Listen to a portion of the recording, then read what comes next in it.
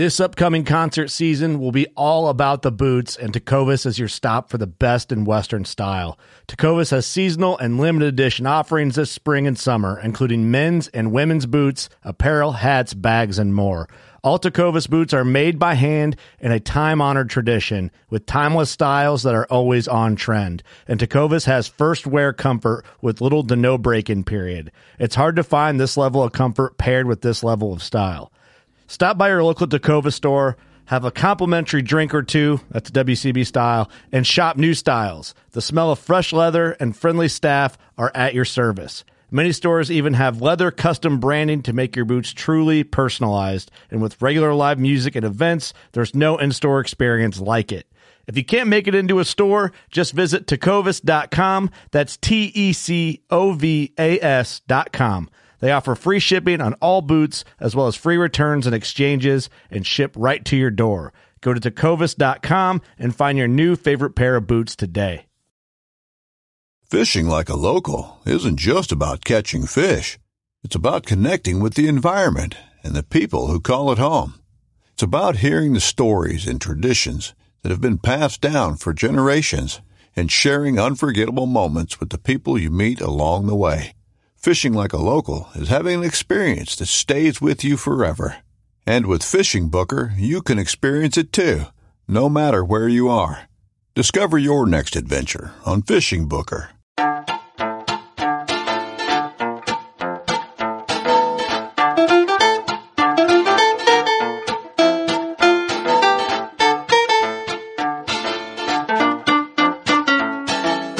I'm April Vokey, and you are listening to Anchored, my chance to speak with some of the most influential people involved in the fishing world today. Join me as I travel to sit face-to-face with my guests in their own homes to learn more about their careers, opinions, history, relationships, and life both on and off the water. I am proud to say that this episode is brought to you by a company whose inflatable rafts I've been using for nearly a decade. Watermaster boats have taken me on countless adventures when I've relied on portability and safety to get me from point A to point B. The Watermaster folds into an extremely compact package, and its frameless design allows for a complete assembly and disassembly in under 10 minutes. Whether it be for a simple day of fishing on a Skeena River tributary or a week-long fly-in trip in the remote mountains of BC, the Watermaster has always been the one tool necessary to make it all happen. I can't thank them enough for their support and quality service over the years. You can find them in the back of every serious steelheader's truck or at www.bigskyinflatables.com. Gary Borger is a staple of the fly fishing community. Author, instructor, presenter, and all-around wealth of knowledge, he's been in the industry since 1971. I had met Gary briefly in years prior, but never had the opportunity to really sit down and speak with him. In this episode, Gary and I make time for discussion, and I was able to finally pair his personality to the man behind the words.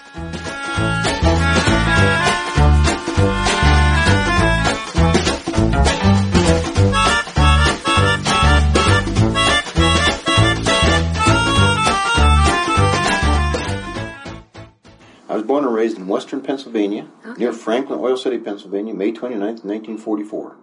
Wow, okay, excellent. And your parents, were they fishermen? Nobody in my family fished, which is very interesting. But I think there's a couple of reasons. One, the day before I was born, my mother and father went fishing for suckers, which was something they did occasionally in the springtime. They'd go, when the water came high, then they'd put on a big gob of worms and lay it out there and catch suckers. Did they eat them? And, oh yeah, we lived actually very close to a really nice trout stream. Remember how river runs through it starts? Mm-hmm. We grew up through I grew up near 3 trout streams too. Same kind of thing. So there's a lot of parallels there. When Jason and I were talking about the book and the script and all that kind of stuff when he was working on the movie, there's a lot of parallels between the way he grew up and the way those kids grew up too. Yeah, and the way I grew up. And I'm going to come back to that because some of my listeners might not necessarily understand the reference to a river runs through it. So we are going to come back to that. Okay, we'll do that. All right. Anyway. I can remember the earliest fishing I can remember was when I was 3.5 or 4. My brother and I fished in the mud puddles in front of the house. We didn't catch anything, but we had a good time fishing. You can try. And by the time we were 6, we were roaming all over the countryside. We lived in a very rural area in western Pennsylvania. The big stream was Sugar Creek, which was a good-sized stream, and then there were two others, Foster Run and Beatty Run. Both of those were trout streams, and they flowed into Sugar Creek. Mm-hmm. And so by the time I was 6, we were roaming all over the place. We had ponies. We traveled everywhere. We fished whenever we wanted. We just were basically wild in the summertime.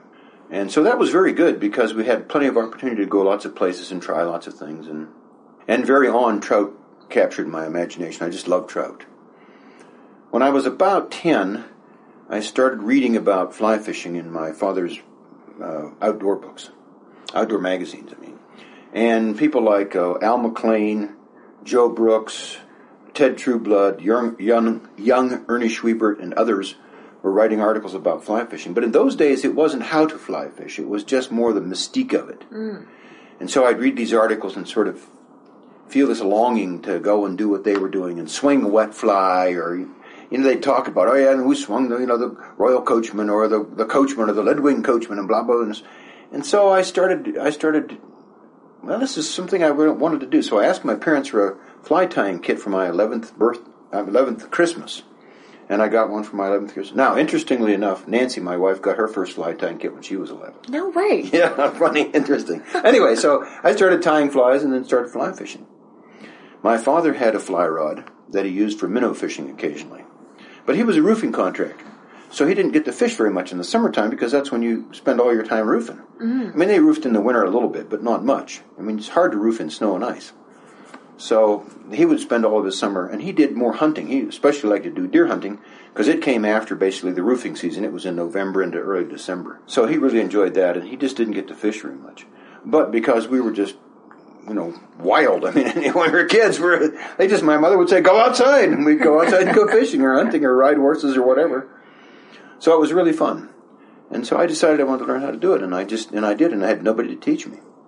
So from that came a longer experience of all kinds of things going on, but I started tying flies very early, taught myself to tie flies, and I was a pretty good fly tyer, even when I was young.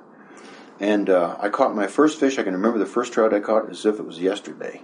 Caught it on a Leadwing Coachman, swinging it. I saw a fish rise on the other side. It was a stalked rainbow, in Sugar Creek. Yeah. In a place where there was an island in the stream, so it was maybe only 25 to 30 feet across. Sort of lopped one out there, because my casting was not very good. Right. And I can remember the fly swinging and the fish taking it and all that kind of stuff. Oh. Yeah, it's just like it was yesterday it happened. Now, were you in school? Were you going to school during the day and then fishing in the evenings? Oh, yeah. Or? Well, we'd fish on weekends, and we'd fish in the evening and the morning, get up sometimes before school and fish, sure. Absolutely. Yep. So from that, then, I think the second fly-only stream in Pennsylvania, I think it was right near Little Sandy Creek, which was about maybe 12 miles from where I lived. So before we started driving, my dad would take myself and maybe a friend or two that fly fished, and we would go out there and we would just fish. And then after we started driving, then we were out there all the time because it was fly-only. Mm-hmm. They allowed people to kill... No, I don't think I think it was catch and release only even in those days. And so it was great fun because nobody else there was fishing except with flies. And my friends and I would watch all the other guys that we thought knew what they were doing to try to emulate what we thought they were. Some of it was not very good, I'll tell you, because some of those guys did not know what they were doing. Right. Then later, when I got into college, my first year at Penn State, I attended a campus called Mount Alto, which was where all the forestry students went. And I was in forestry in those early years. And there was the dean of the college was a friend of George Harvey. In fact, he and George were the first two guys probably to fish trico hatches in Pennsylvania, because in those days, the trout season ended July 1. And so after it opened, tricos didn't come on until after July, see? Ah. So as soon as it opened, they knew about them, of course, because they'd been to the river many times. As soon as they came on, they had their flies all tied and ready to go. Bill Pfeiffer was the dean's name, and he had a fly tying course in the winter, as did George. But George was at the main campus, and I was off at an ancillary campus. And so I took Bill's course, not because I wanted to tie flies, but just because I wanted to be with other guys that tied flies, and because if there was anything new I could learn, fine. Mm-hmm. The thing I learned from that course was how to make bobbins to hold your thread. That's when that whole time started. Now that would have been 1962. That's when that whole thing started. Before then, you didn't use a bobbin. You just tied with your fingers. And you just pulled off a piece of thread and wrapped it on, and then you had to half-hitch it after every turn. Oh, yeah.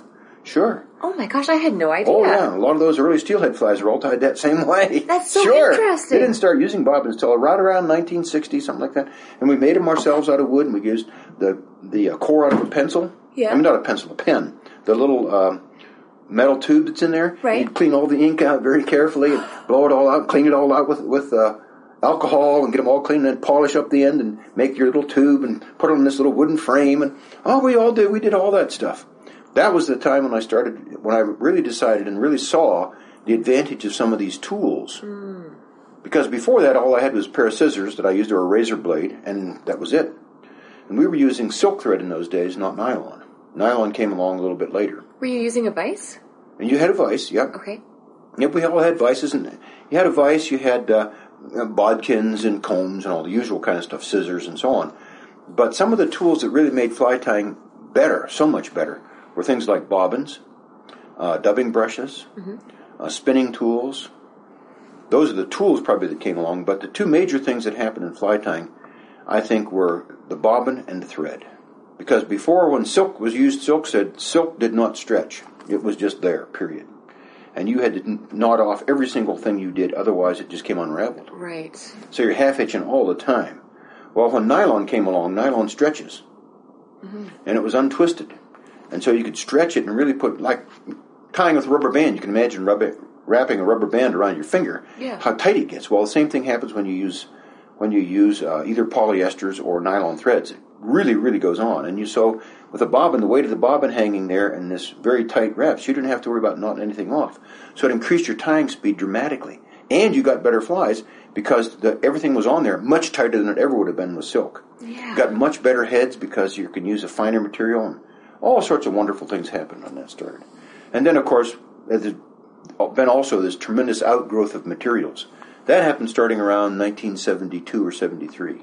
What would have been an outgrowth of what's an example? I'll tell you where it all started. It all really started with Doug Swisher and Carl Richards' book, Selective Trout. That's where it started. I just got that book. Yeah, that's where it started. If you look in there in the back, you'll see where they talk about polypropylene. Right, okay, yeah.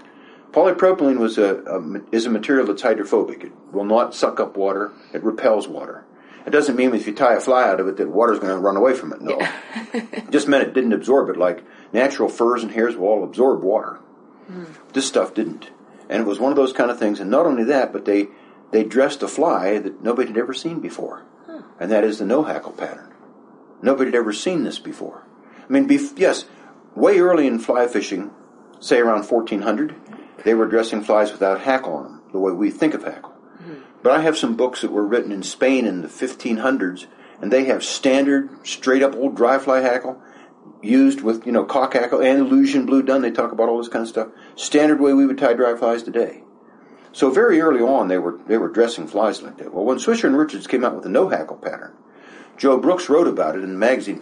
They made a couple slips here and there and snips and gave me a fly and a fish, and then I realized I didn't have a hackle on it, and I was catching fish, blah, blah, blah, etc.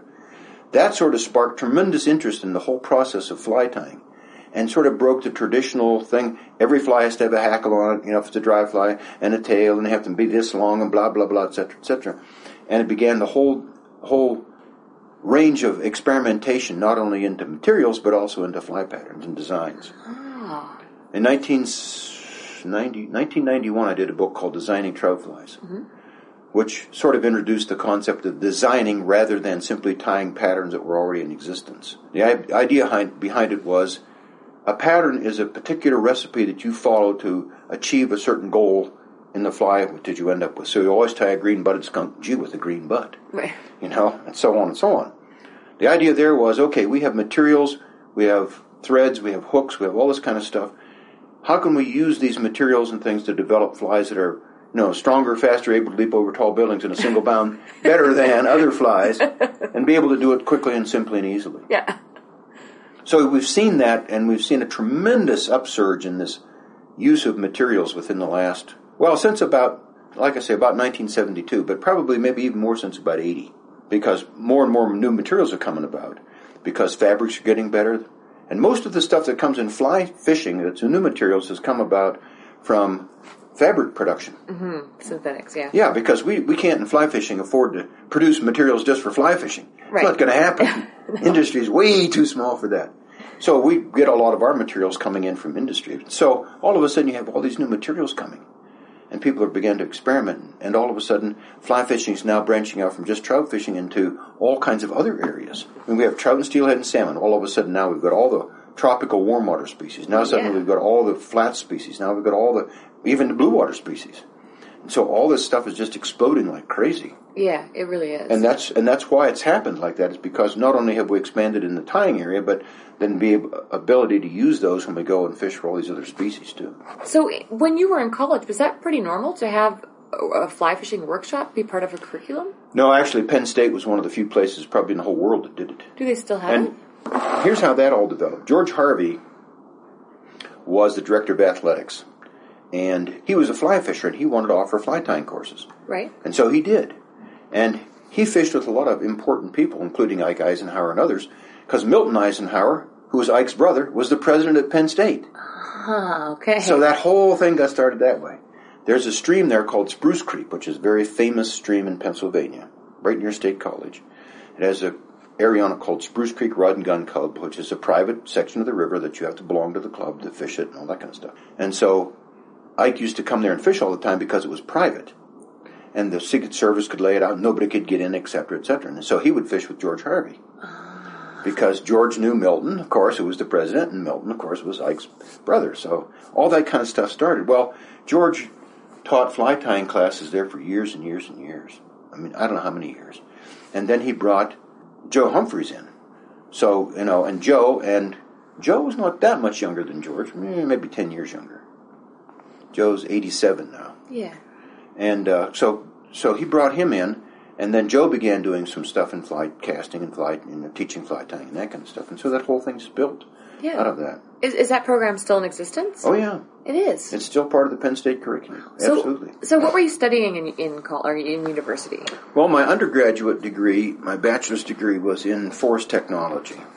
And then I saw I like the idea of trees, and I like the idea of forestry, and I like the idea of being outside and all that kind of stuff. But my particular bent was more toward the hardcore science rather than how many bales of hay does it take for a mule to survive over the winter, which is 31 bales of hay, by the way, in Pennsylvania anyway. And I preferred more of the hardcore science, more of the chemistry, more of the physics, more of the other kind of stuff, and math and so on. So when I moved into my master's degree, then I started focusing more over in that area, more toward botany rather than strictly forestry. My master's degree was in silviculture, which is the growing of trees, but my particular project was on a fungal disease that was affecting sugar maple trees in the eastern United States. Wow. And Penn State was one of the primary researchers in that. So the guys down in Plant Path were working on the fungus, and we were up in forest. We were working on things like being able to predict the kind of sites where this would happen. Mm-hmm. So that's what my master's degree was on, being able to predict site locations where this particular disease would be more critical on the tree than other places, which we were able to do. So we were able to figure that out. Then when I went on to work on my PhD at Madison, Wisconsin, I wanted to focus more over on the botanical side of it, not quite so much on the tree growing and other kinds of stuff. But by the time I was done with my master's, I had 3 semesters of calculus, I had molecular biophysics, I had 3 semesters of plant physiology, I had chemistry up through what did I have? Maybe quantitative analysis and chemistry. So I had lots of stuff besides just forestry courses. Mine was mostly focused over on the hardcore stuff. Well, then when I went to Madison, again, it was more on the hardcore stuff, but then I worked on the development of bark in trees. Okay. And the reason I did that was when I was working on this fungal disease for sugar maple bark, I went and I looked to try to find information on how bark is produced in trees, and there was hardly anything available. I mean, Darwin did stuff on that, of all people, and a couple other articles, and then there was hardly anything. Oh. So it was a great PhD project because everything I did was brand new. So I think I got 13 papers or something out of my PhD project. Did they use any of your data? Oh, sure. I mean, I published all this stuff. Oh, sure. Wow. Yeah. I didn't know any of this about you. Well, this is so that's the non-fishing side of me, okay? So when did you... I'm sorry, proceed. Also, I got my PhD in 1971. Right. And started teaching at the University of Wisconsin, but not at the main campus. I taught at a center in Wausau where we lived. Okay. It was a 2-year campus, but it was a feeder campus. Wisconsin was very unique, and it had 13 community colleges. They're not really community colleges because you didn't get a degree there. What you did was you went and you got your first 2 years, and then you could transfer out to some other college. Most of our kids went to Madison. Oh, okay, so you got your diploma. Yeah. And then you... Yep, so I got my degree. Yeah, you didn't even get a diploma. No? From the 2-year campus. No, they have that now. You can get an associate degree. But when I was teaching there, it wasn't that way. Mm. You went 2 years, and that was your first 2 years at some other campus. You just went right in. Mm-hmm. The reason they did that was they had very high attrition rates at places like Madison. You get 20,000 kids in, and 5,000 of them would drop out at the end of the first year because it was too difficult for them. Yeah. So they'd come to our campuses, which were even more difficult, but they didn't know that. Oh, okay. The students from our campus, for example, in our 13 group campus, our campus was probably the flagship campus. And that was very good. I mean, I enjoyed it. I loved the kids. I don't like all the administrative BS that goes on in the universities, but that's just the way it is. So I was there 28 years, had about 7,500 kids in my classes. Were you involved in the fly fishing industry? Sure. While you were still teaching? Absolutely. So how I started teaching at the university in 1971. In the spring of, I think it was the spring of maybe 72 or 73. Maybe it was, I can't remember exactly. Must have been 73. Spring of 73. In Wausau was Marathon Waders, which at that time were considered the world's premier waders. The company was right there in Wausau. I knew the people. I'd gone down there and talked to him. I knew the guy that ran the place and all that kind of stuff. And he said to me, hey, we're going to do a fishing clinic in the spring. We do it every spring. The newspaper, one of the TV stations, one of the radio stations, they all sponsored this thing, and it's on fishing. Would you like to do fly fishing? And I said, well, sure, okay, I'll do something. Well, I got some slides together, and I said, well, I want to do this movie that I know that's Way of a Trout. It was actually shot in Wisconsin on Knapp Creek, and it was a conservation. It was one of the very first conservation catch and release movies ever made. Wow. And so I said, I know that movie, but I'd like to get a copy of that. So this guy's name was Ted. Ted, do you know anybody that has it? He said, yeah, I think Jack's got a copy. He's the Fenwick rep. Well, I knew about Fenwick because when I had a Fenwick rod. I said, oh, so that'd be cool. So I called Jack up, and Jack says, yeah, I got a copy of that. What do you want that for? And I said, well, Ted said you had it, and I was going to, oh, yeah, sure, I'll bring that up. So he comes up, and he sits through my program. And at the end, I showed the movie at the end, and, okay, catch and release and all this kind of blah, blah, blah kind of stuff. And so I'm rewinding the movie. And Jack comes up and he says, have you ever thought anything about doing anything professionally with this? Well, I thought he meant the movie, because I'm rewinding the movie. Yeah. I said, well, it's not my movie, Jack. No, I mean about this talk that you gave. I said, I don't know, it's the first time I've ever done it. Yeah. So I said, oh, okay. Well, that was all I heard. 2 weeks later, I get a call. Hi, this is Frank Gray at Fenwick. We're going to do National Fenwick Fly Fishing Schools. Could you be the Midwest director? Oh, my goodness. I said, I have to think, okay. About that fast. So here I am, 28 years old, and I'm the director of the Midwest Fenwick Fly Fishing Schools. Oh, my goodness. How are you fitting all this in with your real job? Well, here's the cool part about that. When they hired me, I said I only want a 9-month contract. I don't want to work all year. Yeah, but you get paid in the summer if you teach classes in the summer. I said, yeah, and if I work in the summer, I can't fish. I can't do anything in the real world. I'm sitting in an ivory tower. I don't know anything except my academic stuff. Yeah. I got to know more information than that. So I had a 9-month contract. So in June, July, and August, basically, I didn't work. So the Fenwick Schools started in 1973, I think they started.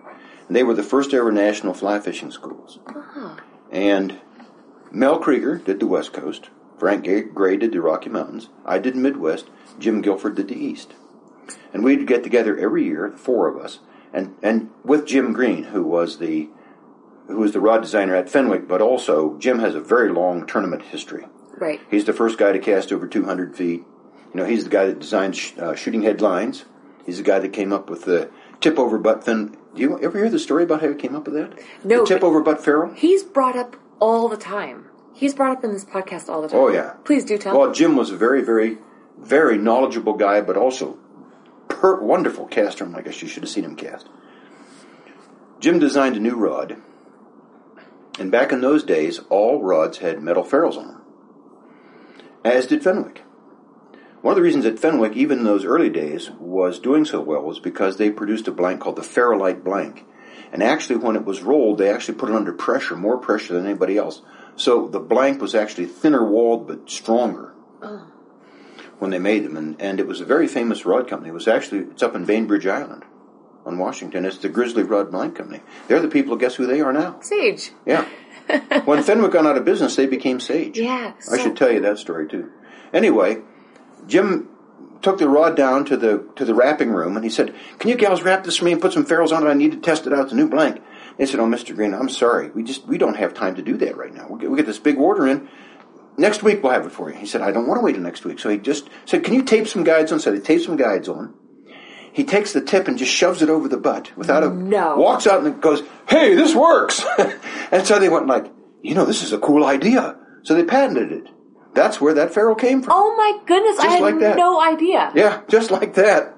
So we were involved in all that kind of stuff. Now, of course, we didn't get involved in the Fenwick fly fishing schools when that ferrule was designed. That was before us and before the schools. But we were involved with Jim and all these other guys, and so all of us would get together and talk about fly fishing. Not only just fly fishing, but how do you teach it? Yeah. Because there were no videos. There were very few books on actually how to cast. And there were no schools that were doing it except Fenwick. So no FFF. Well, the FFF was around, but it wasn't doing fly casting schools. What did they do? Well, they just did fly tying, and everybody would get together and have their conclave kind of thing. Oh, no, Yeah. But no casting, just tying. Oh, they did casting and that kind of stuff, but they didn't have schools that taught casting. Oh, okay. And I'll tell you where that came from, too. It's fascinating. Okay. Do tell. All right. So, anyway, we would get together every year and talk about casting. And out of that came all kinds of ideas about how to teach people how to do this thing. Well, which we're still working with, trying to figure out ideas how to teach people to cast better, more easily, and so on. But that's where that all originated, was in that. Oh, okay. And then out of that came DVDs and videos, and pretty soon shops were doing it, and everybody else was doing it. Well, Fenwick, the owner of Fenwick, was the Clock family. And Phil Clock was the guy who really managed the company. And Phil got cancer and passed away. And so they decided to sell the company. So they sold it to a company from Pennsylvania, from Lidditz, Pennsylvania, the Woodstream Corporation, which basically made mousetraps and other kinds of things, and they didn't really understand it. We went, and Mel and I and a couple others went and talked to them very specifically, and we said, this company is known for fly rod manufacturing, although they produce all kinds of other rods. You got to keep the quality of the fly rods there, because that will automatically, that quality will rub off on the quality of everybody else. Everybody else will say, this is a premier rod manufacturing company. They look at these great fly rods, therefore all their rods must automatically be great. And they said, we decided we're going to sell the fly rods in Kmart. We said, if you do that, I guarantee you with 1 year this company will be gone. Within 1 year it was gone. Mm-hmm. Absolutely gone. Well, now, in the back corner, sitting over here, is Les Eichhorn, who was the rep for Fenwick on the West Coast. So Les, and Jim Green wasn't supposed to, because he had a 3-year contract that said he had to not do anything for 3 years. He sort of substituted on the side and let them know. Right. Don Green, who was the manufacturer of Grizzly blanks, who was the guy that founded Grizzly, who was the guy that made all the Fenwick blanks. Right. Those guys got together, along with Mark Bale, and they said, let's just start a new company. We'll call it Sage. Oh. Now, here's how that went. You see, you've got all these Fenwick reps across the United States and around the world, already, no Fenwick company. Right. So you just go and you make another fly rod that's equal, and you have all the reps in place, and you said, we're not Fenwick anymore, we're Sage. Bingo. Overnight success. The guy that does the designing for them is Jerry Seam. There's one place in River Runs Through It where you actually see Jerry casting. Otherwise, it's Jason. And that place is when he comes back and he sees him casting, and he said, I realized my brother had broken away from my father's casting and gone on to us. And you see this guy casting this long line up the river, and you see him from the back. Yeah. That's Jerry. Oh, I didn't know that. Yeah. Can we explain? I know I've got people going, what is all this River Runs Through It reference? Would you mind explaining? Well, there was a guy by the name of Norman McLean who grew up in Montana, who was a college professor at the University of Chicago. And Norman taught English. And he was a writer, and he wrote some stuff occasionally. And then he finally decided to write his family's story. It wasn't an exact history of his family, but it was, in some places, it's a metaphor of growing up in Montana and the whole concept of families that don't function correctly on some levels but function perfectly on other levels. I mean, we all grew up in dysfunctional families. But the perfect part of his family was when they were all together fishing. Right. So the title is A River Runs Through It. Oh. So the river ran through their family as the perfect part of their lives. And so when you read the book, I mean, he's a tremendous writer, wonderful writer. Mm-hmm. I mean, how could you... I mean, he talks about, at the end of it, he talks about the rocks are under the water, under the rocks are the words, some of the words are theirs. I mean, it's just amazing the way he wrote this thing. So they wanted to make a movie out of that. Well, you have to understand that Norman was not a what you would call a real pleasant person. Okay. When it came to dealing with Hollywood. He didn't like Hollywood, period. He hated Hollywood. And he didn't want anybody in Hollywood making a story about his family because, as he said, they're going to turn it into some big sex thing with all kinds of stuff going on, and that wasn't my family, and you're not doing it to my family, period. Get out of here. Sounds good to me. Yeah, I like him. So several years before the movie was actually made, I was in Hollywood visiting with a friend of mine who's a producer. And he said, have you ever seen this? And he slops it down, and here it is, the script for River Runs Through It. And I read through it, and I said, oh yeah, I know this book. Norman McLean wrote that, and he's just down the road in Chicago from where we live, and blah, blah, blah, et cetera, et cetera. And he said, well, I'm working on that. Maybe I can get that. Well, he was working against Redford with it. Now, Redford did this, and this is the reason the movie got made. Redford called Norman up and said, hi, this is Bob Redford. Yeah, okay, no, you're not making my book into a movie. Blah, blah, blah, blah. Redford said, okay, listen, what I'm going to do is I'm going to fly back to Chicago, and I want to meet with you 3 times. And on the 3rd time, you say yes or no. And I'll accept whatever it is, and I'm gone. So Norman said, well, okay. Probably his wife said, oh my gosh, it's Robert Redford. You got to get him back here. So anyway, so Redford goes back and he talks to him. And he convinces Norman that he will make the kind of movie that Norman wants made. I mean, Redford had just produced an Academy Award-winning movie on families. And so he said, yeah. He said, but I'll guarantee you all these things. And so Norman said yes. Then Norman started getting really excited because now here's going to be an Academy Award-winning director, top-notch Hollywood stuff. Bob Redford, not just anybody. And he's going to have and then he died. What? No. Yep, he died right before the movie was made. Oh no, I didn't know this. Yeah, and so his 2 children were there.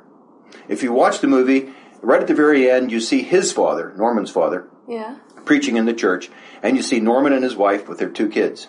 Those 2 kids were the 2 kids that came out and were at their movie while it was being made to make sure that their father's wishes were accomplished when the movie was made. How amazing! Yeah, it was really fun, yeah. Wow. So anyway, and Jason got involved in it because in March before they began shooting, they called me.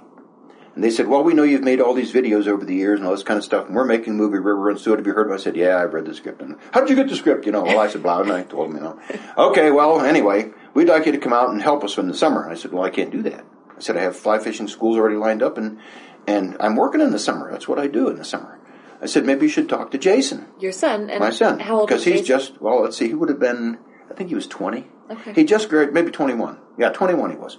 He just graduated from university, and I said he's got a degree in film and TV film production, and he was top in his class, blah, blah, blah, et cetera. And you should, maybe he could do an internship. And I said, Jason isn't going to do an internship. He's not going to go and work all summer for free on some Hollywood movie. Either he does or he doesn't. Well, I'll have him send something and we'll interview him.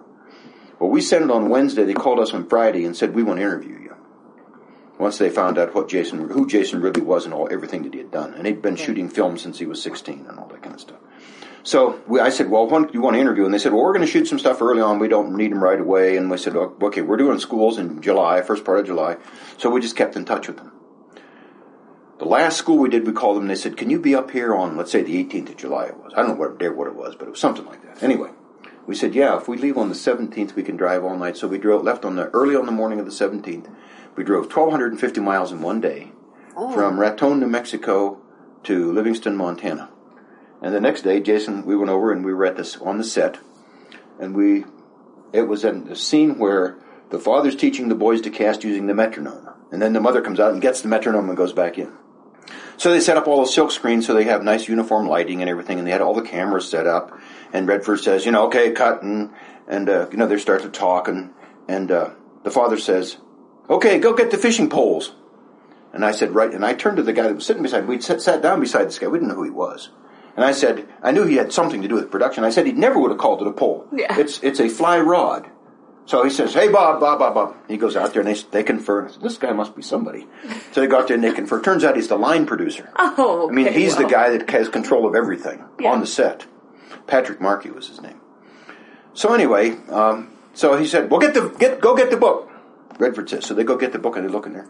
And here it is. It says right here. Any angler that calls a fishing rod a pole does not deserve the name angler. Oh. It's rod, it's not pole. So, and then then Patrick, oh, okay, you're Jason, you're Gary, okay. So then they broke it down. They were waiting for the next scene, and while they're waiting on that, I said, there's a couple of fly rods sitting over there. I said, Jason, go get a fly rod and just, cast. So Jason was there, 80 feet of line, 90 feet of line, people shooting around like a maniac. They're sort of watching him a little bit, and they didn't say anything to him. Well, they'd already hired somebody to double for Paul, or to be Paul, and somebody to double to be Norman. So Brad had a double, and Craig Sheffer had a double. Well, Jason became the double for both of those. Because Jason could cast. Yeah. Not only that, but Jason taught Paul to cast one way and Norman to cast another way. And then when it came time to double, he would cast the way that Paul was supposed to cast or cast the way. And Jason even did some doubling for Tom Skerritt and for old Arnold at the end. Wow. He did all that. Jason's an amazing caster. I'll tell you what, he is really good. Anyway, there's some really fun things that happened in that movie. And a couple of them are worth probably talking about just because they're fun. Yeah, let's hear it. The very first time Jason was on film was when Norman had come back from his 6 years back east at Dartmouth, and now he's coming back, and now he's going to try to figure out what he's doing, and he goes and he meets Paul at the newspaper, and they have a shot of whiskey in the morning, and then, okay, let's go fishing tomorrow. So the next morning they meet, and they go down, and Norman's sort of rusty because he hasn't been doing except playing poker and drinking for 6 years, and he can't fish very well, and then Paul says, to a little further out, and Norman gives him sort of a dirty look, so Paul decides he better leave. So he goes upstream, and he's behind a big rock, and he casts out and catches the fish. Right. Well, that's Jason doing the casting and catching the fish. That's not Paul. So there's a little slot in the trees. That's the only place you can cast. Jason said, do we have to have a fly in here? Because we'll get hung up here. They said, no, you got to have a fly. And he said, you'll never see it. The script calls for a fly. You'll put a fly on. So he puts a fly in there. So behind the big rock is John Bailey. He's the fish. Oh, okay. So John was on the whole set, and John did advising and that kind of stuff. Anyway, so they've known each other for a long time. So anyway, so Jason's there, and it takes about an hour to set everything up. Right. Now you got to remember that when they do a movie, an A movie, and they're using 35 millimeter film, you don't move those cameras around easily. Mm. The cameras are worth about $500,000 a piece, so you don't drop them in the river. Mm-mm. And so it takes a while. So there's about an hour setting up for this particular shot to get it ready. So in that time, Jason's practicing. Pretty soon he can throw that fly into that open slot back there. Doesn't have to look, go like this. Nothing to it, He can cast, like crazy. Right? Yeah. So then he's up there waiting around. I can do this, no problem. Okay, ready to go, And then all of a sudden, click. Quiet on the set. Click, action. And Jason realizes there's 250 pairs of eyes watching him. And there's an Academy Award-winning director watching him. Suddenly it's like, boom, and he hangs his fly up right in the tree. It's just this perfect back. And oh my gosh, he's just so embarrassing. He just hangs his head and drops his arms down. That's the end of me, They're going to throw me off the set. No. Click, cut, click. Hey, Borger, we're going to send that one to your dad. No. Then he realizes, hey, shooting with Redford isn't any different than shooting with my dad. Aww. So from then on, it was simple. Oh, that's very so cool. Simple. And actually, he became pretty good friends with Redford and Patrick Markey. He became really good buddies. And so Jason got to do so much on that set, it was unbelievable. He would have to. I mean, he got to be, because he'd been shooting video since he was 16, they gave him a video camera, they gave him a crew, they gave him stand-ins. Now, stand-ins are people that go and literally stand where the actor is supposed to stand. That's not a double. Doubles do what the actors do. Mm-hmm. Stand-ins stand where the actor is supposed to stand so that they can figure out how the scene's going to come out. All right? Oh, okay. Yeah. So Jason took these people, went all the way up to Taylor's Fork on the Gallatin, and floated from the Taylor's Fork all the way down to Bozeman.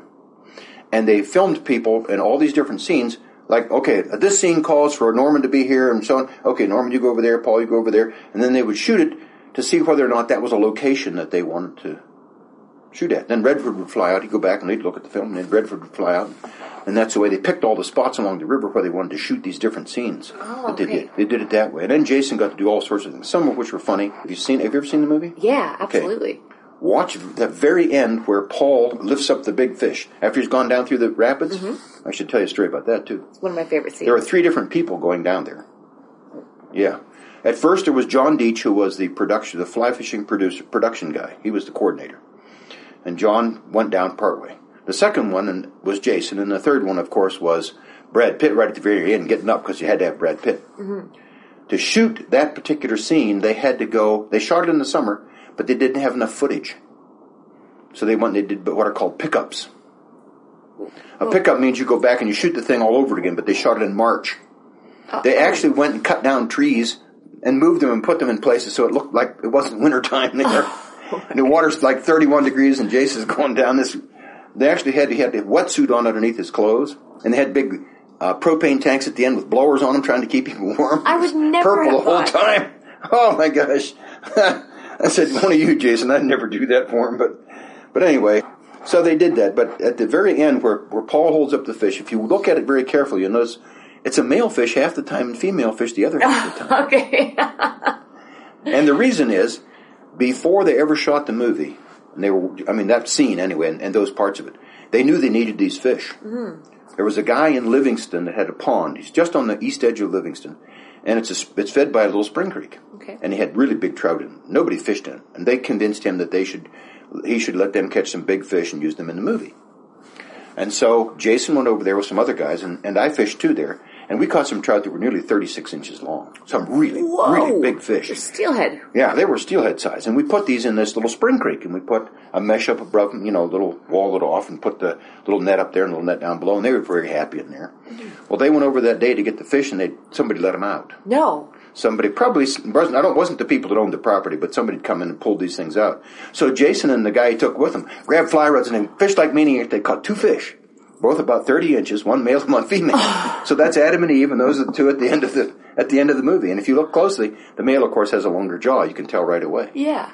But if you don't know that, you'd never see it in the movie. No. Well, that kind of stuff happened throughout the whole movie. I mean, they were just doing. Listen, Hollywood is smoke and mirrors. It doesn't matter what you're shooting. For Fishing sure. movies or car chase movies, it's all smoke and mirrors. And I'll tell you what else you watch for. When you watch it, look at Norman. Look very carefully at Craig Sheffer's arms are pretty hairy. Right. Then when he gets to cast and you see a close-up, you don't see much hair at all. Because Jason doesn't have hairy arms. Yeah, so and if you watch closely, you'll see it all. How surreal. That's really funny doing that kind of stuff. So cool. Yeah. Okay, so what about you then? So at this point now you're doing classes. Mm-hmm. You've had a son. Yep. Just the one son? Do you have any other children? We just have one child. Okay. Jason was born when I was actually in school. The last year we were in school at Madison. Okay. 1969. So through the last year, well, actually it was more than that. It was a year and a half later. Yeah, he was 2.5 when he moved. So you're being a husband, a dad, a teacher, or a professor, excuse me. Yeah. And you're doing the fly fishing program. And my wife Nancy, since she was also a fly fisher and still is, was involved in teaching in the fly fishing schools for about the first 15 years or so. Wow. As long as Fenwick was there. When the Fenwick schools finished, then I started doing stuff of my own. She didn't get too much involved after that. But up until that time, yeah. So did you stick with Sage for a while? No, Sage didn't do the fly fishing schools then like we had done before. Right. So after that, I just did my own fly fishing schools for a while. And then I stopped doing them because I got too busy doing other stuff. With life. Yeah, just with life. And then I'd get all these shops that would want me to come and do fly fishing school at their shop, so I really didn't have time to do it myself. So I would, and I still do, that kind of stuff. Yeah. So when did you write your first book? 1979. And which book was that? That was Nymphing. And that was a book which filled a niche. It's still in print from 1979, still in print. At that time, I was looking around for something to write. I wanted to write a book, and I wanted to do it on something that didn't have a lot of other books. And as I was looking around, there's only a couple of books that were out on nymph fishing at the time. Mm-hmm. So I wrote to Stackpole and explained to him. I did a query letter, which is typically the way you write books. You send a letter telling what you're going to do, how it fits in with the whole thing, and so et cetera, et cetera. So I immediately got a response back and said, yeah, go for it. So I did. And then right after that one, 2 years later, I did Naturals, which was a book that described all the food organisms of the trout, had keys to identify them with, and all kinds, and fly patterns and all that kind of stuff. And that one is still in print also. But Gary, you have your doctorate. Mm-hmm. How come am I just missing this? I don't see Dr. Borger on the books. Well, typically when I do the fishing stuff, I want to put Dr. Borger on there. I mean, who's going to know what that means? I'm just Gary as far as, I tell people, yeah, I'm Dr. Borger. Yes, I am. To my students, I was Dr. Borger. That's what they called me, and I expected them to call me that, and I didn't allow them to call me anything else. Right. Because there had to be that student-teacher separation always. Mm-hmm. But in the fly fishing industry, I'm just me. I'm not Dr. Borger trying to teach not trying to teach in a university setting. So yeah. I'm just Gary Borger. Yeah, this is so interesting. I mean, I didn't know half of this stuff. I feel like a real jerk because I didn't even know you had your doctorate. Well, a lot of people don't. I don't advertise it. Yeah, good. If you go and you look on my, I think if you go and look on my, my Vita or something like that, I think on there I say, that I'm a professor emeritus, at the University of Wisconsin, Wausau campus or whatever. Mm-hmm. And I do talk about a little bit in there about going and getting my PhD and that kind of stuff, and my fishing bio and that kind of stuff. But I don't expect people in the fishing industry to call me Dr. Borger because, my doctorate doesn't deal with fishing, number one. Mm-hmm. Number two, it always establishes a kind of formality that I don't want to be there. I actually really respect that. I mean, you think about when you call somebody doctor, there's a certain there's a barrier there. And that's what I wanted when I was teaching. I wanted that barrier.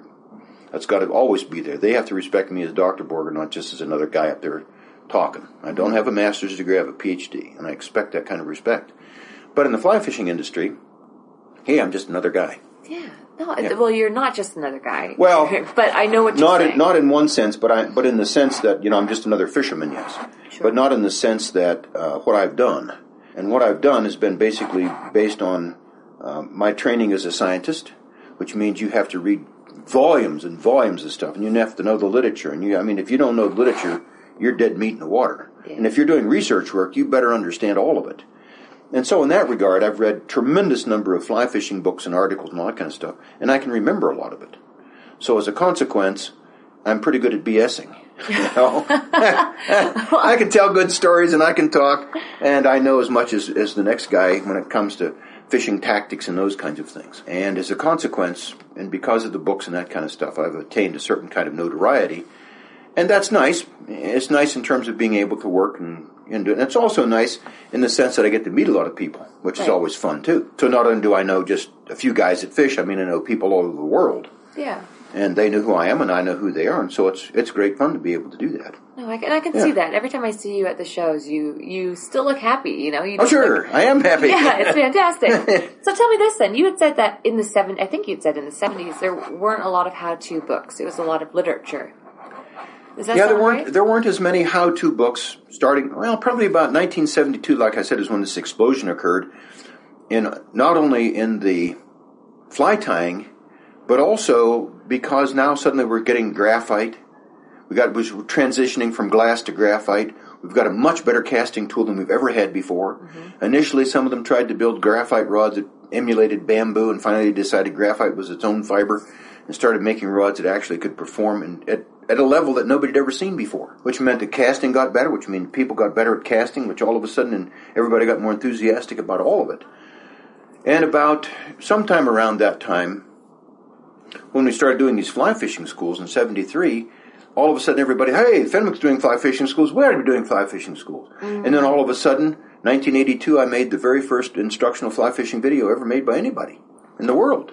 That was the one on Nymphing, 1982. But why did it take so long? And then all of a sudden, everybody started doing videos because all of a sudden they saw the value of that. But did they not see the value before? I have a question, and this could be totally off, but let's just take steelhead, for example, because that's a world I really understand the timeline, when it comes to the timeline. They were steelheading in the 50s. Oh, sure. And the 60s. Oh, sure. Is the reason why the how-tos didn't come out until later because of ego? Was it because of secrecy? What was it? Well, there's a bunch of things involved in it, but you have to remember that the technology was not there. You think about it. Videos, shooting a video camera in 1983 in a movie studio, that thing was bigger than a 35 millimeter camera. It was enormous. Yeah. You couldn't take it out, but the potential for it was enormous also. Look what we have now. Right. You can shoot video with your DSLR camera. Shoot it with your iPhone. Yeah, you can shoot it with your iPhone. But what about with writing now? Why? Well, even in the written word, there wasn't the kind of, you might call it, intensity of learning that there is after DVDs became available, videos became available, and that kind of stuff.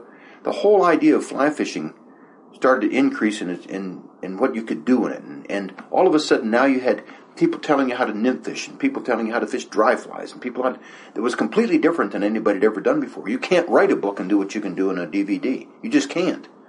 Books have a different kind of use and a different kind of function. So when you see this and you begin to apply, okay, here's what books can do, here's what videos can do, here's what we can do in the schools, and you begin to see that, then all of a sudden people begin looking, hey, that's a pretty cool video on the Bow River, or here's one we shot on the Bighorn, or here's something we did in New Zealand.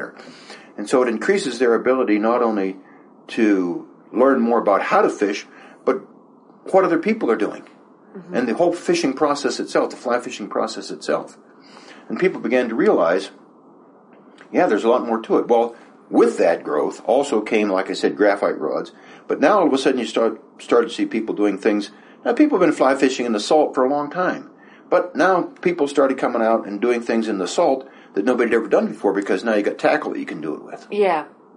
Now suddenly, you're not casting rods that weigh literally 10 ounces. A 12-weight glass rod is like a pole vaulting pole. I mean, it's an enormous thing. But you put that in graphite, you got 5 ounces, maybe 6 ounces. Mm-hmm. Suddenly you could do things you could never do before. And all of a sudden, this whole idea of fishing the flats and everything else, now you could shoot videos on it, and people could go, you can go bone fishing like that? Whoa, I think I'll do that. Yeah. So all of a sudden, everybody's doing it. So, I mean, the big elephant in the room is the movie. Everybody says that after that movie came out, the fly fishing industry boomed. It did. Yeah. Mm-hmm. So, what are your thoughts on that? It's a great. It also collapsed back again. It's higher than it was before the movie, but not as high as it was immediately after the movie. Oh, because of the romance of the movie. I mean, it was such a wonderful movie. The River Runs Through It just touched everybody. So anybody saw it, I mean, it touched your life. There's still parts that I cry about when I see it. I mean, it's just one of those kind of movies. And everybody wanted to get into fly fishing. So we had a tremendous upsurge. Well, then, people realize it's expensive. You travel all over the place. I got other things I need to do. I play golf too, and my kids need attention. And, some of them stayed with fly fishing, but there are a lot that didn't. Right. Because of that movie, there was a lot of development in rods and other kinds of things because so much money came into the industry. Mm-hmm. Suddenly they had money they didn't have before, so suddenly they could do R&D they couldn't do before. Right. And so we saw very strong uptick in reels especially, and rods. Lines not so much so. Lines really haven't developed too much until about the time Skagit lines came out. Okay, yeah. Okay. Now, since you know a lot about two-handed casting, the two-handed casting stuff in England and Scotland, where spey casting really sort of started, was on the River Spey. Do you know the name Alexander Grant? Oh, yeah. Oh, yes. Alexander and his 195-foot cast with no shooting any line at all? Yes. Yes, okay, designer, okay. Legend. He was also the guy, legendary, also the guy that designed the line. Mm-hmm. He built his own lines. Well, not much had been done in that because two-handed casting was basically used in Europe for Atlantic salmon fishing. Not very much in this country. Even up in the Maritimes, basically it was all single-hand stuff, and still is. Well, when they started really getting into steelhead fishing with lines, with the two-handed rods, they discovered that the classic spey line doesn't work very well.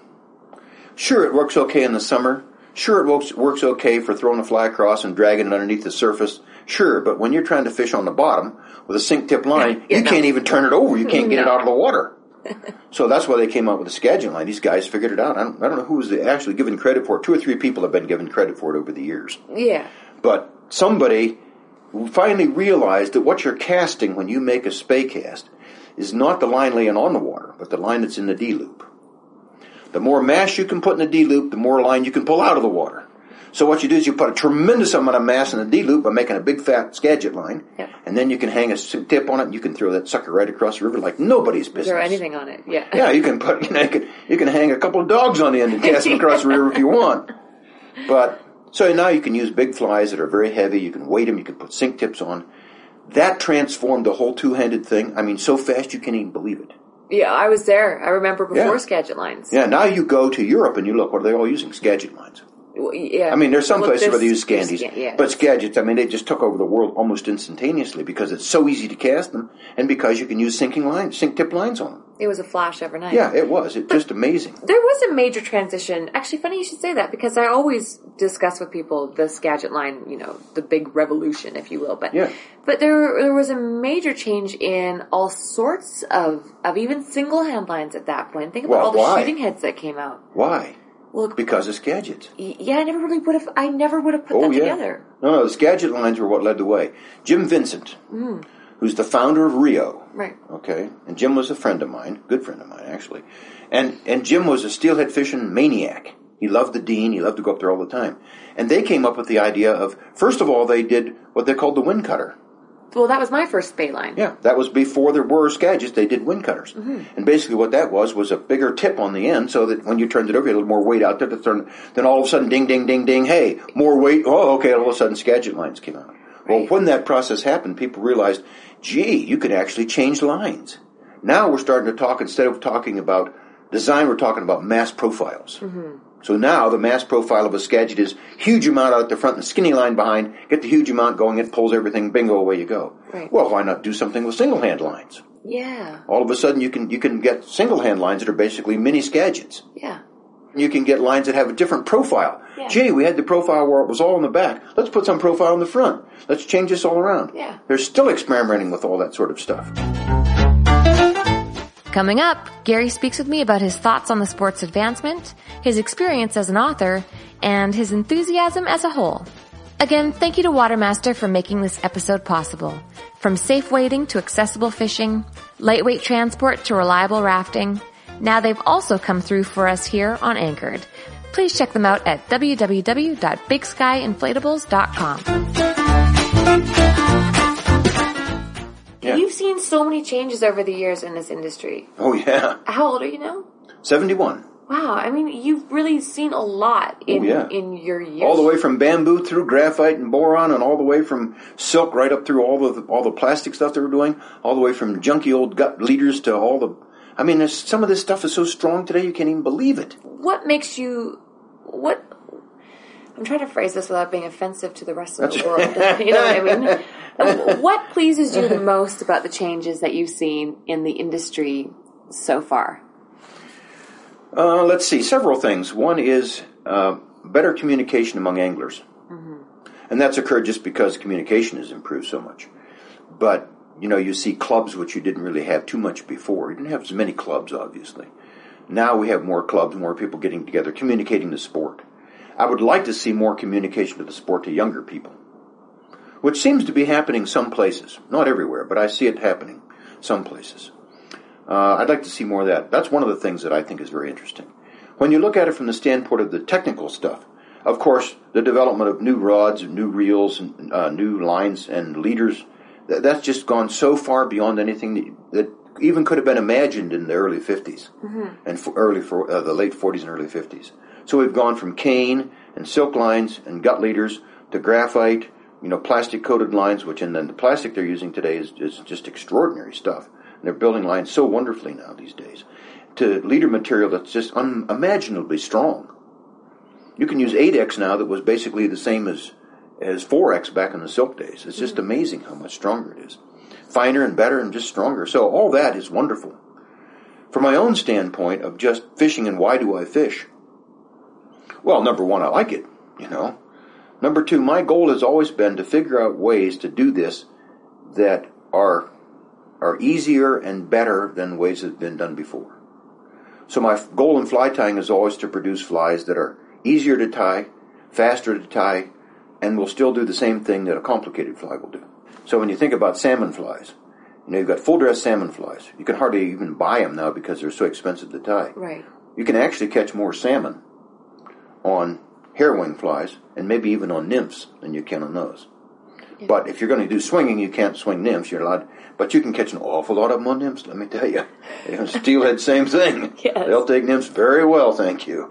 Okay, so that's the kind of stuff that really pleases me, is the ability to be able to go to a situation, figure out what's going on, and be able to catch fish in a situation, regardless of what's happening and regardless of where I am in the world. Right. And there are certain basic things always that come out of that. I think no matter where you fish, you need to think like a predator, you need to act like a predator, you need to be able to cast really, really well. Mm-hmm. You need to be able to watch what's going on and not just go out and start fishing. Be able to pay attention to what's happening. Yeah, and be observant. And be observant to what's going on in the situation. It's interesting to hear you say that because you know so much about our history and you seem to really be passionate about our history. Where's the balance between wanting to move forward and make things different than they've been in past and still maintain that appreciation for yesterday? Okay, I'll tell you what I tell everybody.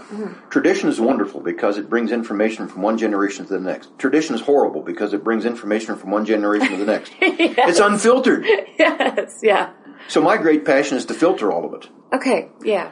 And if you want to call me anything, you could call me an iconoclast. I love to smash idols. Can you explain Especially that? idols in fly fishing. Well, for example, if you don't use this kind of a rod, you can't catch any fish. Right. And or if you don't fish dry flies, blah, blah, blah is going to happen. Yeah. You know, you can't use nymphs over there. Yes, you can. Yeah. You know, you got to use this knot or it won't work. Get out of here. There's hundreds of knots and they all work. And you can't cast that way. Yes, I can. If I'm catching fish, my casting's perfect. You know? Gosh almighty. So we get into these things. I think we sometimes get into these things because we've done it a certain way all of our lives. And we're not willing to change because if you change, that means you have to admit you don't know everything. Okay, that's a very good point. And it's hard to do. It's hard for humans to do that. So instead of saying I don't know everything, say, hey, I'd like to learn more about what's going on out there. That's the way we acquire new information, build new information, figure out new ways to do things, better things. I mean, the guys that built the rockets and went to the moon, they didn't go like, we can't go to the moon because we don't know how to make rockets. No, they said, hey, we're going to go to the moon. Let's figure out how to make a rocket. Right. We need to think that same way, that same process. That's basically what science is. Science basically says, we don't know anything about this. Let's look at it. Yeah, okay, that doesn't work, that doesn't work, that doesn't work. This works. No, this is so interesting to hear you say this. So talk to me about, I have to celebrate that you're an author. So tell me how many books you've written so far. Let's see, what am I up to? I think like 12 maybe. And I really want to talk about your current book project because it's fascinating to me. All right. I'm currently working on a series of 20 books. The overall title, the overarching title is called Fly Fishing. The idea behind this series is to focus on 20 different parts of fly fishing much more intensely than I've done in anything that I've written. Some people have called the book I did presentation, they've even called it the Fishing Bible. I don't think it goes quite that far. But it was a very good book. We sold 10,000 copies almost instantly, and it's not been reprinted because it was produced in 1995, right at the sort of the cusp of that point where all this line stuff was coming, all this new rod stuff was coming on, and I didn't want to reprint it until I had an opportunity for things to sort of settle down. I will reissue a second edition of it, but it's going to be with a lot of new information in it. Excellent. You've got to do that kind of stuff. You just can't keep reprinting the same book over and over again. You should add new information as you go along. I've basically taken that concept of all the things that presentation are, which to me is everything you know and everything you are about fly fishing. If you know it, you can use it, and if you don't know it, you can't use it. It's just very simple. And I've broken it down into these 20 things. Well, they're not exactly 20 because there are 2 books on casting, but into 20 parts, and I'm doing some very intense stuff. Somebody said to me, these books are so dense, you almost have to pick them with a forklift because there's so much information in them. Yeah. I said, well, that was the intention. Yeah. It was not the intention to write a bunch of fluff. It was an intention to put down as much as I possibly can about the development of these things, how they all came about, how they all apply to the way we fish, and maybe we could go forward with some information too. Mm-hmm. So that's what this series is about. And I've done 5 books out of the 20 so far. The next 2 are books on casting. The next one's called The Perfect Cast 1, then The Perfect Cast 2. After that going to come a new nymphing book. Okay, Fishing the nymph and dry flies. And wet flies. Fishing the nymphs and wet flies. Yeah. How long on average does it take you to write one of these books? Depends on how much time I have for doing other things. Well, like if I'm not involved in moving, as I just was, or not involved in doing something else, I could knock out a book like that if I just had only that to do, nothing else. I could write a book, 192-page book in probably 4 months. What? Or less. Oh my! So what's your secret? Do you just lock yourself in a room and say, "I'm not leaving till I've written 40 pages"? Well, my secret is I don't write them in 4 months because I can't lock myself away. If I could whack them out like nobody's business. Oh. Writing is not something that, as Red Barber, who was one of the great sport writers, said, writing is an unnatural act. A lot of people can't write well, and that's because they've not read a lot, The more you read, the better you can write, because you see how words are used and can assimilate that information. And a lot of people haven't had the opportunity that I've had to speak. Remember, I was a college professor for 28 years, and I taught 18, 19, 20-year-olds. Right. So I had to be able to communicate in a way that could take a very complicated thing like the biology of plants and turn it into something that meant something to somebody. Right. In which they could remember the information. And I have students of mine that still call me up and tell me, hey, do you remember when you were talking about such and such? Because it was relating a dump truck to something or relating something else to it. And, and it's fun to do that kind of stuff. But in the process of doing that, you begin to see how information fits together. Part of the thing you need to be able to do if you're going to be good as a lecturer is you need to be able to think on your feet and put information together without having to go to notes to figure out what you're doing. Right. So I never used notes, never did, never do. I would just walk in with a chalk, throw it down, grab 2 pieces of chalk, start writing left-handed, right-handed, drawing pictures on the board like a maniac. Yeah, sure. Then you fill all the boards up. Right? Then you start erasing from the end, not from where you started, but from the back end. That way the students don't get that information, and that's what you test them on. Oh, you are tricky. Right? No. Anyway. You're a brat. You're a brat. That's right. The whole idea was, if they saw me doing that, yeah, and never looking at a note, never brought a single, not even a note card into it. If they could see me doing that, they could go, hey, listen, if he can do that, I can do that. See. Yeah. Now, if I'm up there just reading from notes the whole time, they're all... Yeah. But if I'm up there dancing around and talking, telling all kinds of stories and drawing like a maniac on the board and all this kind of stuff, everybody stays awake. Yeah. And they remember it because there's 2 ways you can remember things. One, I tell you something and hit you in the face. You'll remember it forever. Number 2, I make a joke about it. But do you write like that? Do you think that comes through in your writing? I think it comes through in some places in my writing. But the ability to take information and put it down onto the page is the same as talking. So if I can talk without having to look at notes, I can write. And I can write the same way I talk. But of course I have to use a certain structure when I do that. There have to be real sentences, not phrases. They have to have verbs and they have, all that kind of stuff that goes into the nonsense of English, right? Right. And I decided when I was in my master's program, if I'm going to be doing this, I'm going to learn how to write and really write. And I think my high school teachers would be amazed. It's interesting speaking with you because I had no idea you were so well spoken, and it makes sense now. I mean, it all makes sense. But I will read your writing differently now that I've had time to speak with you and listen to your enthusiasm. I don't know. I'm super ignorant. I guess I just never associated you with enthusiasm because I know that you're an academic. And I know that you're a very smart man. I've read some of your writing before. Granted, not enough. I will change that. I promise you. But, I just always associated you with, not dry by any means, but just so incredibly informative.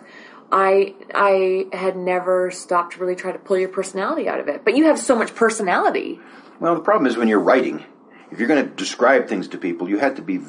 The hardest writing to write is descriptive writing. Yeah.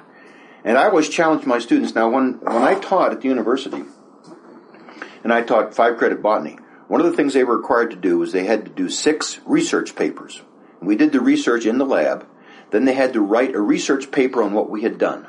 So they had to have the sections. They had to have an abstract. They had to have an introduction. They had to have materials and methods. They had to have a discussion. And then they had to have a literature cited section. And then I proofread all of those. And then I would tell them why it was, So that's part of the information that I have acquired over the years is how to proof stuff, too. Right. And a lot of people who are writers don't have the opportunities that I've had to be able to do all that. I mean, I had to do that for my job. And I insisted that my students do it, and I insisted that I sit there and read all those things. Not because I wanted to improve my writing, but because I wanted to help these kids become more than they had been before. Right. Some of them were good writers, most of them were not. And then we would talk about it. I actually taught a course called Writing in the Sciences, which was for students specifically who are writing descriptive things. One of my challenges to my students was this. Okay, without using any drawings at all, I want you to write for me 1 page. You can type it single line if you want to. How to tie your shoes. Oh, that's a tough one. You see, all of a sudden you're in a point where how do you tell people to form a bow? How do you tell them to hold the thing while you're going? How do you do that? almost none of them ever did it really right. In fact, none of them ever did. I can't even do it right. Not without illustrations, you see. Right. The point was, when you're doing things like this and you're trying to describe things, you need illustrations as much as you need writing. People say a picture's worth 1,000 words, but you still need 1,000 words. Oh, that's You so see. good. Yes. Because if you don't have them, picture is not worth anything. You need words to tell what's going on, and here's what a picture uses to describe what I'm doing here, but my description is also useful for what's happening over there in that picture, you see. Oh, that's so interesting. So interesting. So the writing part of it is really not something that's hard. I also write, the other part of my life is my Christian part. I was going to ask you about that. I was actually afraid to ask you about that. Oh, don't be afraid to ask But about that. as a man Nobody's who's- going to bite you. Well, but as a man who's so science-driven, Sure. because I know that you're a religious or spirit, that you're a man of God. I'm astonished by how scientific you are. Who do you think is the most superior scientist of all? I know you're the guy talking- that you're- invented science. God, I mean, he's God the and guy. I'm not religious by any means, but I guess I'm spiritual. We have a relationship. We have an excellent relationship. That's very good. We talk every single day, but I would never have associated you as a science. Like I said, it's my own ignorance. This is why I want this podcast to learn about this. Yeah, a lot of people think that scientists are atheists. Yeah, you're Actually, right. You do. A lot of people do. Actually, there's probably more scientists that are not atheists than are, because they begin to realize relatively quickly when they begin looking at the detail of this stuff that these kinds of things couldn't have just come out of nowhere. The fine-tuning of the universe is one of those kinds of things that anybody that investigates that realizes the chances for that to happen are literally 1 in the number of atoms that there are in the universe. So Wow. the fine-tuning of the universe to create a universe in which life could exist is 1 in that many. So, in other words, it couldn't have happened by itself. It's impossible. That introduces the concept of somebody else that did it. That introduces the concept of deity. And from there, then, you go into, well, if this deity really exists, what are the things that he can do and can't do? And then you begin looking at different things. And, of course, as Christians, we accept the Bible as the way in which the world was. Now, hold on just a second. The world was not made in 5 days. It's not 5,000 years old. It's 13.6 billion for the universe, and the Earth is about 5 billion years old. I'm a scientist. I know that. Okay? And God doesn't go, naughty, naughty, naughty, because you don't believe it's 5,000 years old. No, he goes like, hey, this is pretty cool. When you think about it, here's a God who took 13.6 billion years to make a planet I could live on. And he took enough time and energy and effort to do that so that I could be here. You see? That's the way it really works, not the other way around. But as far as the writing goes, what I was going to say is I write a weekly column that I send to people all over the world called Jacob's Well. It's a Bible study that I do. So I get constant writing all the time. The point was not that I do this. The point was that I get a chance to exercise my writing skills in all kinds of different venues, lots of different ways, not in descriptive writing, but also writing that associates us with a deity and talks about the way we're supposed to live, in addition to doing all the fishing stuff, in addition to doing other kinds of writing, which I've done, scientific writing and so on. Right. What about a fiction? Have you thought about writing a fiction? Not very much. No. I mean, I could, and I probably could do a decent job of it, but I don't have enough time, number It doesn't one. call to you. I don't, it doesn't say like, yeah, get up in the morning and start knocking out fiction. Okay, but Right. my focus is more on what could I do in my writing that would help people to really do something. So if you look at my fishing writing, it's designed as a way to help people become better at what they do. Yeah, I do see that with you. Yeah. And I hear that in your presentations. Yeah. What do So- you think of yourself as? Do you, I mean, that's a very, very poorly worded question. No, it's Do not. you think of yourself, though, as far as an angler goes, do you see yourself as a trout angler? Are you a saltwater angler? I mean, I get the feeling you're very well traveled, but Here's what I am as a fly fisher. yeah. Most of my time I spend for trout because it's much easier to get the trout than it is to get the saltwater, to get the freshwater, tropical species and that kind of stuff. Mm-hmm. If you looked at fly fishing world over, more than probably 85% of people fish for trout. There's a reason for it. Not necessarily because it's the easiest thing to get to, because it isn't always. But the reason is, if I go to fish in South America for payara, they have big fangs, they eat giant fish like that, you use lead core line, 10 weights to 12 weights, and you're honking on these things all day. That's fun. but you can't cast dry flies to them. Right.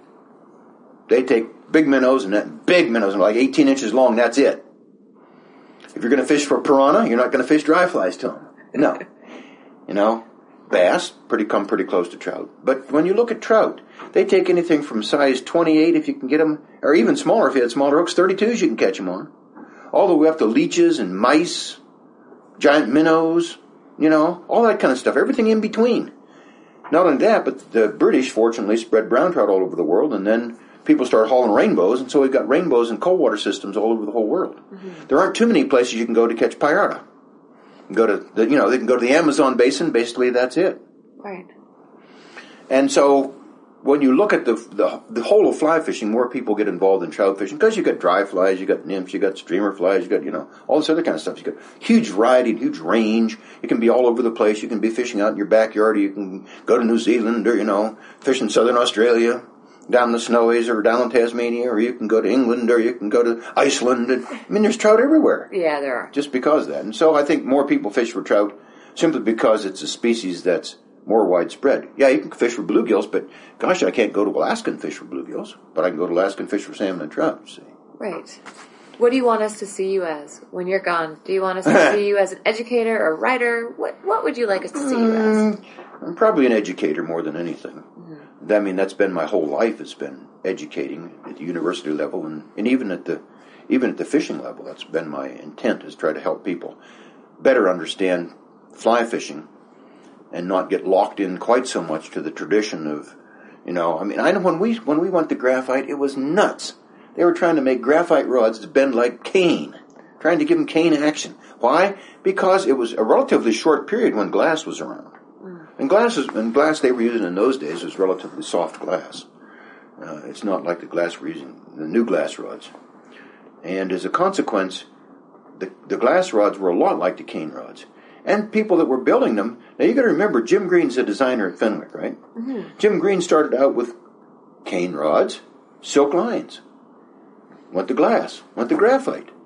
So in that transition, you see, they're bringing the knowledge that they had from the past and the way they cast into the next material.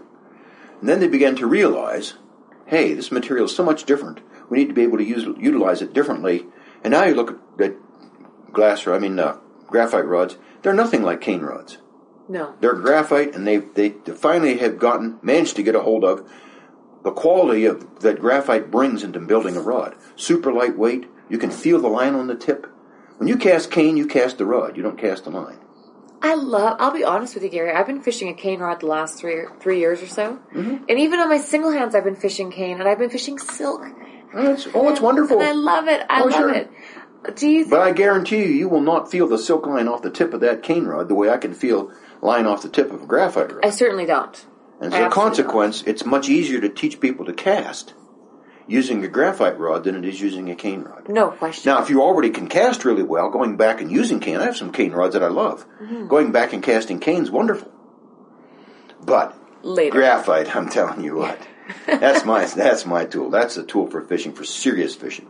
Do you cover saltwater fishing in your books? I will, yes. How exciting. And I have covered some stuff in presentation. We did some stuff on flats fishing and so on. But really, you see these divisions occurring. Okay, there's flats fishing and there's trout fishing, and trout fishing guys can't flats fish, and flats fishing guys don't trout fish. No. That's nonsense. No. If you can cast, you can do it, period. Yeah. First time I went bone fishing, the guy took me and said, now you got to, bone fish are a lot different. You really have to watch for them. And sometimes, you have a hard time seeing them. I said, like those 7 right over there? Yeah. He didn't even know they were over there. Yeah, you do the same thing with trout. Of course, I can do exactly the same thing with trout. Right. Sure, if you know how to see fish in water, you know how to see fish in water. If you don't, you don't. So you can easily overlap skills from trout fishing into saltwater. Yes, you got to be able to cast a little differently in saltwater.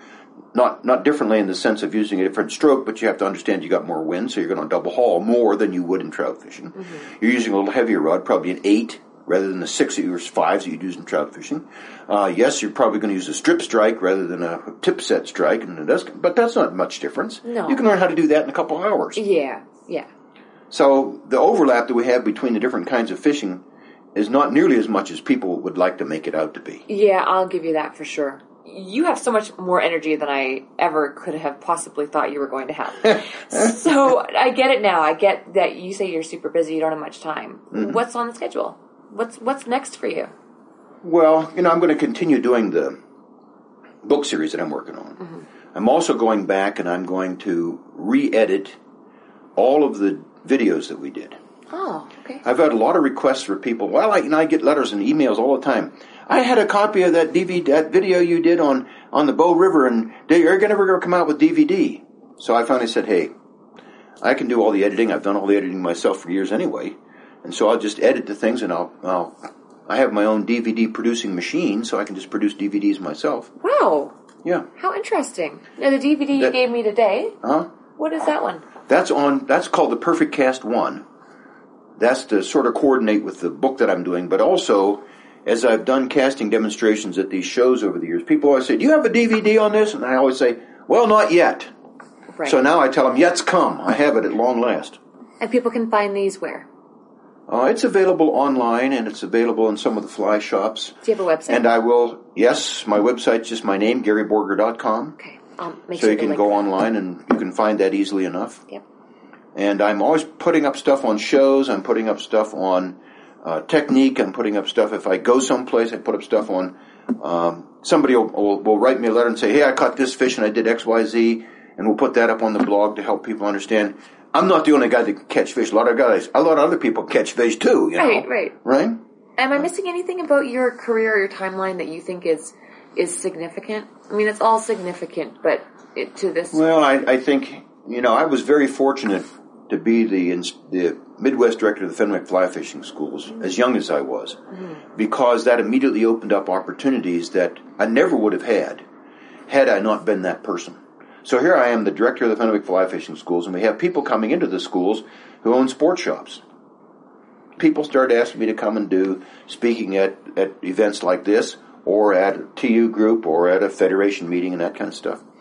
And I had some friends around in the industry in those days that helped promote me, not from the standpoint of saying, oh, here's Gary, but from the standpoint of setting up venues where we could go and participate in them. Right. One of those friends was Howard West, who worked at 3M. Okay. It was right after 3M had bought Scientific Anglers. Mm-hmm. And the guy that was the head of that division was Lou Jewett.